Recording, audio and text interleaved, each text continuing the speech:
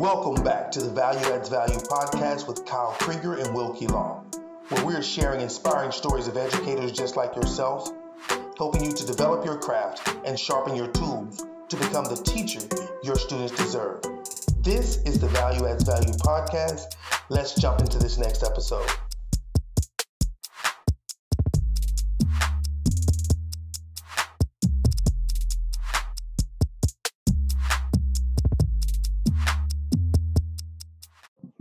What is up, fam? Welcome back to the third season of Value Adds Value. My name is Kyle Krieger, and I'm here with my guy, Wilkie V. Long III. What's good, Will? What up? Man, I'm excited about everything that's going on. It's, it's great. I'm going to say this. It's surviving. Some people say surviving COVID. I'm going to say thriving in COVID. Ooh. Because it's all about your mindset and how you approach things. And COVID has been nothing but, I hate to say it this way, but it's been a blessing because it's allowed me to reconnect with my family in a way that I hadn't, to get things in my own house in order, to get things in my own body in order, and to take that time to really kind of rejuvenate. So, some people complain about COVID, and I hate not being able to hug somebody or see a friend that you like and can't shake their hand. But in the meanwhile, I can say that there's so many areas in my life that's being blessed because of COVID, and I think I'm thankful for that. So, in a good place right now. So we are super thrilled to invite a friend who I haven't seen in 4.5 months because we worked together at my job at Seven Hills Prep Academy. He is an educational assistant. He is also a youth pastor at Southland, right? Southland City Church in Lakeville, Minnesota. It's my guy, our friend Levi Spanger. Levi, glad we can connect, buddy. So pumped to be here. I was just catching up on the podcast the other day. I'm just excited to be in this dialogue with you guys. Yeah, man. It's going to be great. Awesome. Yeah, buddy. So for those people that may not know you, may not follow you, let's just get a little bit of your background and a little bit of what your day-to-day is as both a youth pastor and an EA. Sure, yeah. So it's funny, my background actually has nothing to do with education. I actually have a business degree. Worked construction my whole life, worked with my hands my whole life, thought that's the way I needed to go. And I just wasn't happy with it. I was working it till I was about 22. But I've always been involved with students, mainly in church realm, but also in sports, and then little brother, big brother, little sister, big sister programs as well. So I always had some sort of student interactions in my life. But I started at Seven Hills Preparatory Academy a few years ago as an educational assistant. Fell in love with the students. Fell in love with being in the school system, being in their day to day, being in their habits. So yeah, man, it's been an interesting ride transitioning from being outside for 12 hours a day to in the classroom wearing a button-up shirt. A little different. Oh, come on. Don't even play. Like you, if you opened up an Abercrombie ad every day, that's what Levi looks like. Every day I'm like dressed really good, and then Levi's got like his tight jeans that are like a little bit above the knee and is just killing it with the flannel every day. I love it. It's so fun. But like I said, I was really fortunate that we got to work together when I started at Seven Hills, because I mean, like, you walked in and you walk into a room and your vibe is just good. So I was instantly like, you walked in and I was like, okay, like I can work with this dude. But I mean, we'll talk a little bit more down the road. But the rapport you have with the kids is just something that like any teacher can learn from that. So wow. So a question we always like to ask people is, because we're trying to work to help teachers be what kids deserve. So when you hear that term, like a teacher that kids deserve, what comes to mind? Yeah, man, I think that's the most important question for an educator. I really think it is what do these kids deserve? You have to take that. And so I think every single student deserves to be two things: championed and challenged. That's where I run I run my ministry off that. I run how I interact with students outside or inside the school, outside or inside the church. They need to be championed and they need to be challenged. And what I mean by championed is when they succeed, they need to know they succeeded from an adult figure in their life. Because at the end of the day, as much as they want that pure, whatever you call it, they want their peers to be, right beside them, celebrating with them. They want that. They need that. But what really impacts them is when an adult can come next to them and say, "Hey, you're killing it." And that's what I mean by championed. And I've always looked at it that way as how can I make these students feel like I'm doing something, like I'm making steps, I'm progressing in any sort of way. And by challenged, I mean basically how do you get them to be championed is you got to challenge them with something first. And we need to stretch, we need to grow. As adults, we need to do this. As educators, we need to do this. As people, we need to do this. And so when students get stretched and they get these people in their lives that they look up to, keeping them to a standard and then celebrating with them when they meet that standard changes everything. And so that's what I think. I think students deserve that. I think teachers can offer that. And it's so fun. It is so funny, and I didn't even plan it, but we've been talking about the word standard for like 2 weeks. Come on this podcast, talking about and Wilkie brought it up in terms of his doctoral studies. He's writing his dissertation. He's talking about how, like, if you compare hip hop, like there's a standard operating procedure. Whether you're a hip hop artist from the East Coast or West Coast, there are certain parameters that it all fits in. Sure. But we struggle to see those in education. And we were talking about how, like, state to state, the standards are different from what it takes to become a teacher, what we're teaching in terms of standards. So that's just crazy to me that you brought that word and you have that in there. I love that though, that champion and challenge. So I want to go back to the word that you used though when you said challenge. You said to stretch them, and I'm a firm believer. I taught special education inclusion for years before I got into the classroom on my own. And once I got in the classroom as my own, I approached my classroom still as if I was teaching special education kids. When I taught GT, I taught my GT kids with that same mentality. And people were like, "You teach GT and you teach special education differently. You're not supposed to teach them the same." I say, "No, you're not. You're supposed to teach them identically." Because again, if I challenge every kid, that means that GT kid that comes in that's already on the 8th grade level should leave me on the 9th or 10th grade level. That's right. That sped kid who comes in, who's on a 3rd or 4th grade level, I should be able to stretch them to by the time they leave me, they're on the 6th or 7th grade level. So when you said that word stretch, and you said in order to champion, for them to feel championed, they have to be challenged. That's right. Because if it's not challenging, if you just keep asking me 2 + 2 because you think that's my ability, if that's all you ask me and I keep getting it right 4, you're not challenging me. So therefore, when you're saying yay, I'm looking at you like, I've been saying the same thing for the last 4 weeks and you keep asking the same question.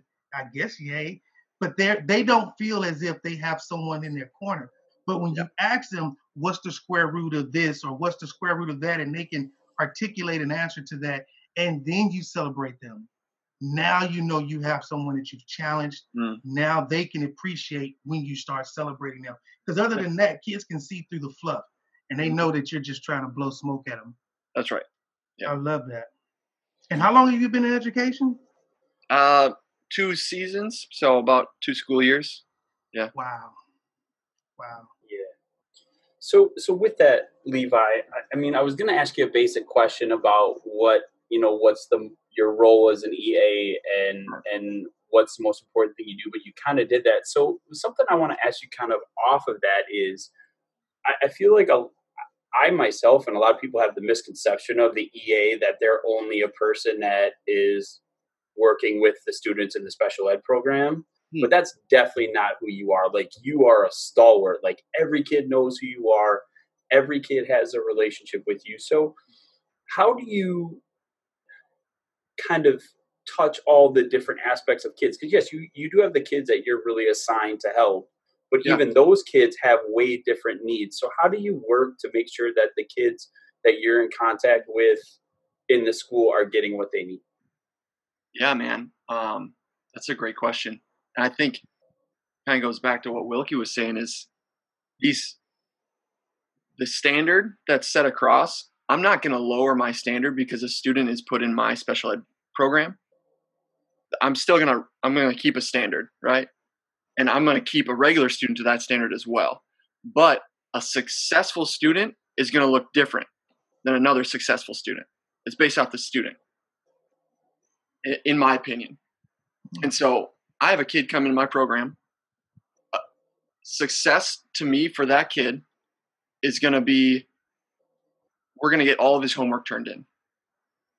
We're going to do it all. We're going to get it all turned in, which is not common for a special ed kid to do, right? It's just not common to be held to that standard. Well, for me, that's where we're starting. We're going to get all the homework in. Well, for a general education student, I'm going to say, well, you need to be getting 80% or higher on your homework. And like you said, just because I work with the special ed department doesn't mean I'm not in the classroom with all the other students. If I decide to be a ghost in the back of the room, which I'm sure you both know, there's people in my line of work that will do that.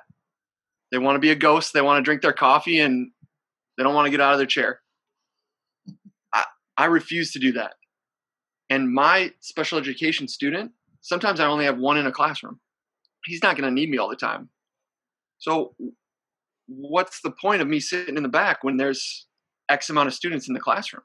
Why can't I help those students get to their success rate, their successful goal, whatever it may be for that specific student, as well as keeping my student to a standard? And so that's how I go about my thought process of how do I connect with every single student right away, is putting the challenge on them first, right? And then when they can be championed, I'm going to champion them. It just goes back to that point. And like I said, that's how I live my life. That's how I interact with every student, is through that lens, if that makes sense. 100%. It makes sense. I mean, that's why I asked how long you've been teaching, because there are teachers who've been teaching for a lot longer than you, who wear certifications and wear them proudly, and they don't have that down packed. One of my favorite quotes is by Rita Pearson, because she says that every child deserves to have a champion, an educator who understands them and who celebrates them and who gives their all for them. Every child deserves that. That's like the quote that I build everything that I do in my classroom on. And so for you to say that again, I can say that's a realization. And I want to tie it together because I see the connection. And I want to say it comes from your faith. Yeah. Because that's discipleship. You're right. That's disciple. I'm going to challenge you with walking the way I walk. I'm going to challenge you with learning the doctrine the way that it's supposed to be learned and executing it. And then when you do, I'm going to champion you. But the celebration and champion, when you talk about discipleship, is when you get to that point of your Lord, your Savior saying to you, well done. So for us, it's like that work is never done. You're still working toward that, but it's still the same premise to challenge someone in order to champion. Man, you put something right there on me, Levi. I promise you that's going to rest on me for the rest of this summer. Come on. I love it. That's what it's about. Yeah. And the other thing that I really want to point out too, that is something, and it's not just you. I mean, like the special education staff at our school is like extraordinary, like the best I've ever worked with. But I don't know how many times and you make yourself available to them as well. Like, I don't know how many times I found you just rapping with kids in the hallway or listening to music or doing whatever, having lunch or down in the gym, playing basketball with kids. You made yourself so accessible that I think it really like allows those kids, because like what you said about the ghost in back, like if you would have been that guy, I mean, because to a kid, I mean, there are some kids in our school that are like 4'4", And and you're like 6'4" or 6'5", right?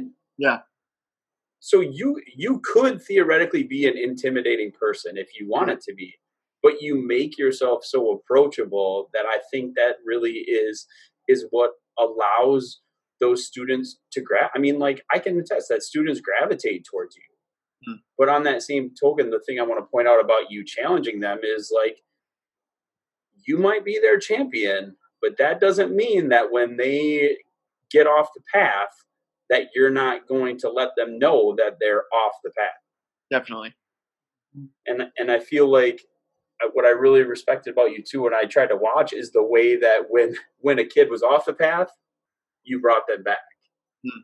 It's, you never embarrassed a kid. You never minimize or make a kid feel small. So that's something that, like, watching you do that, and watching Capon and Bueller and everybody in that department, the way that family just works, is something that I really learned from this year. So that was fantastic. So let's talk a little bit, moving towards your work as a youth pastor, and kind of how that relates, how those two things kind of merge.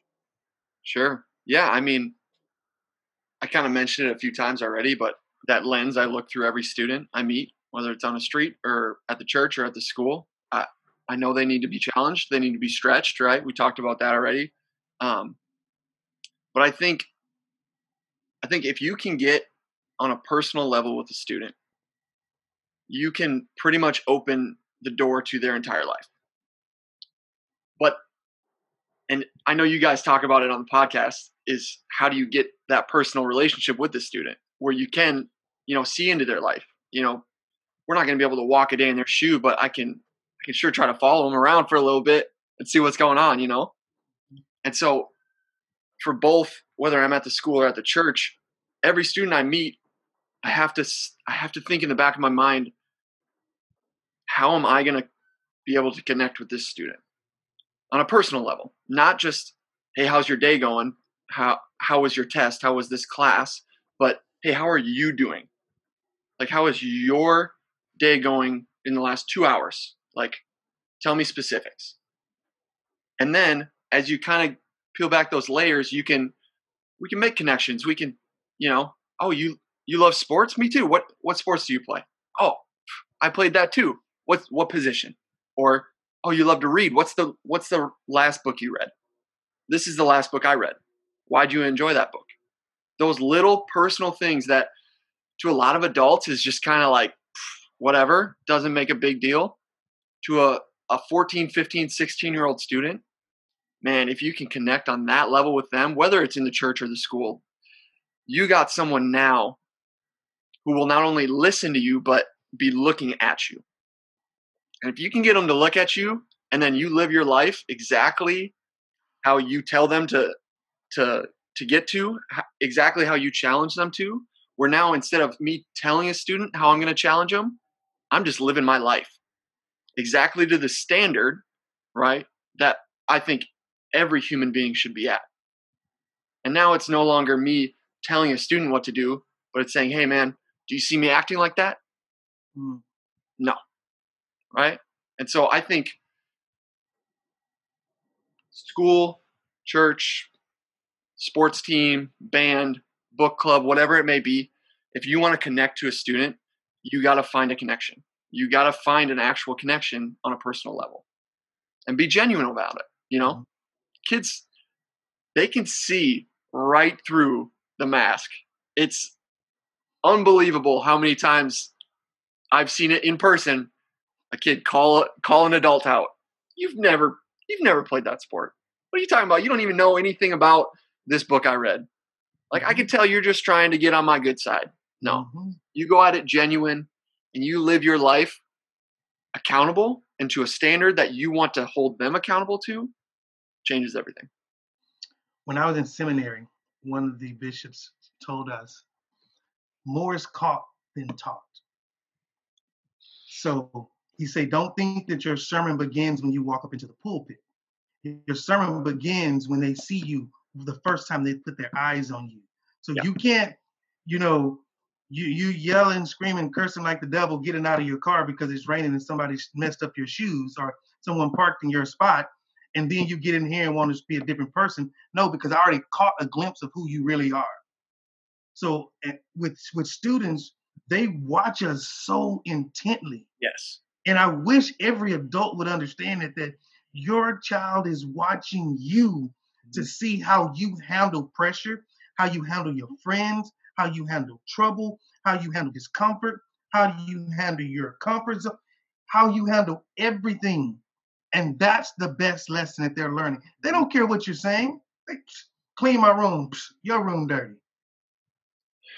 I need you to wash the dishes. You ain't washed the dish. That's right. I haven't seen you do anything. You know what I mean? It's like it's that constant challenge because kids, they want to see you doing what you asked me to do. Mm-hmm. You know, and which is again the same example that Jesus gave to us. Yeah. He says, I'm gonna walk amongst you and do these things. I'm gonna go out into these places, and I want you to do the same thing that I'm doing. Yeah. It's the exact same process, but we just have to learn as adults that our children are waiting to be discipled. They're waiting for someone to come and, like, as you say, connect on that basic humanistic level. I remember this past year, I had a student, didn't hardly talk in class. Around October, I noticed that she was an amazing artist. Mm-hmm. I mean, like, she had books, all of her books, her notes, you flip them over, she drew a picture. So I started asking her questions about art. I'm like, why didn't you sign up for my art program? You know, we could have used you. She's like, I was scared. You know, and so then every day I would ask her about her art. I slowly saw her confidence just starting to increase to where now, instead of her hiding her artwork, she was putting it on display. She was giving me pictures saying, can you put this up? Hey, Mr. Law, can you put this in your room? Why? All because I paid attention to one little picture that she drew. And I think it was just a wreath that she had drawn around the dot on her paper. And I was like, man, that takes some intricate concentration to get every single one of those symmetrical going around. And at first my joke was, you did that while you're in my math class? You know, I can only imagine what you're about to do on this test if you're that detail oriented, you know, but again, it made that connection and made her comfortable with being able to open up into where she started sharing her art with me. And then she started sharing it with other people. And I think ultimately that's what we want them to gravitate out of themselves to share with who they are with the world. Yep. That's awesome. And one thing I want to come back to, Levi, is you talked about accountability. So if you accept the fact that people are watching you all the time and you model that, inevitably we are going to make mistakes. And I think that's one thing that I know as a teacher I feared, but people in general fear is like being called out for mistakes or not appearing to be perfect. So when you are in that situation, because inevitably we all will be, like, how do you approach that to the point where it's not that point where a kid's like, oh, I told you you weren't who you thought you were, but it's more of like modeling what it looks like to make a mistake. Yeah, man, that's so important when it comes to connecting with students, is to own up, right away. You're not trying to sweep it under the rug. You're not trying to pretend like it didn't happen. You say, that's my bad, and I apologize to these students, whoever it affects. You own up to it. You apologize to it, and then you use it as a learning experience. When a student can see an adult fail at something they're supposed to be good at, like you said, I can't imagine teaching a class and having that like pressure of, well, I'm supposed to be the math teacher and I screw up a problem, something like that, because I don't teach an actual classroom, right? But when a student can see an adult take ownership for a mistake, that goes back to, like, how do you live your life? Are you living your life in such a way that you're human, you're going to make mistakes, and now you yourself are growing from that mistake? Hey guys, I'm sorry I messed up these slides. Next time I'm gonna be more prepared. I didn't spend as much time as I would have liked to present this to you or prepare this presentation. Next time I'm going to get it right for you guys because you deserve that. That simple ownership takes any words out of a student's mouth that they're going to try to say, you're a phony, you're a fraud, I see it. They're going to be able to say that because you're already putting it out there. Like, you're right, I'm human too. And then you get to use those situations as a student messes up.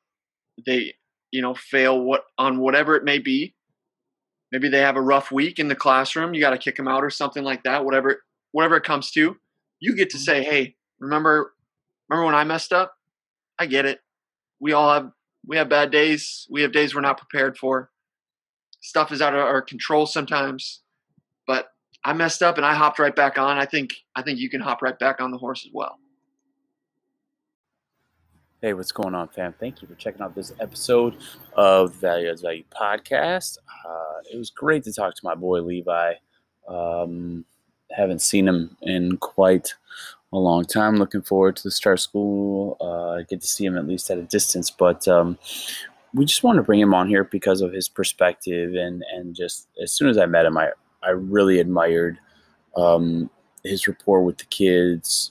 And not just his rapport, like he has a good relationship, but the way he uses it to make a difference. So this is the first half of our conversation with Levi. So we hope you'll check in later this week on Thursday to check out the second half. And I hope you have a great week.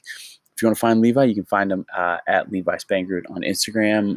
He also, I think, gave his email will give his email in the second half of the podcast. So we'll get you that too. But I hope you have a great week. I know everybody's getting back. This is my first week going back to meetings. And yeah, I just hope everybody's great and that you're staying positive and staying safe. And as always, reach out to us if there's anything we can do for you. Much love, and we'll talk to you again soon.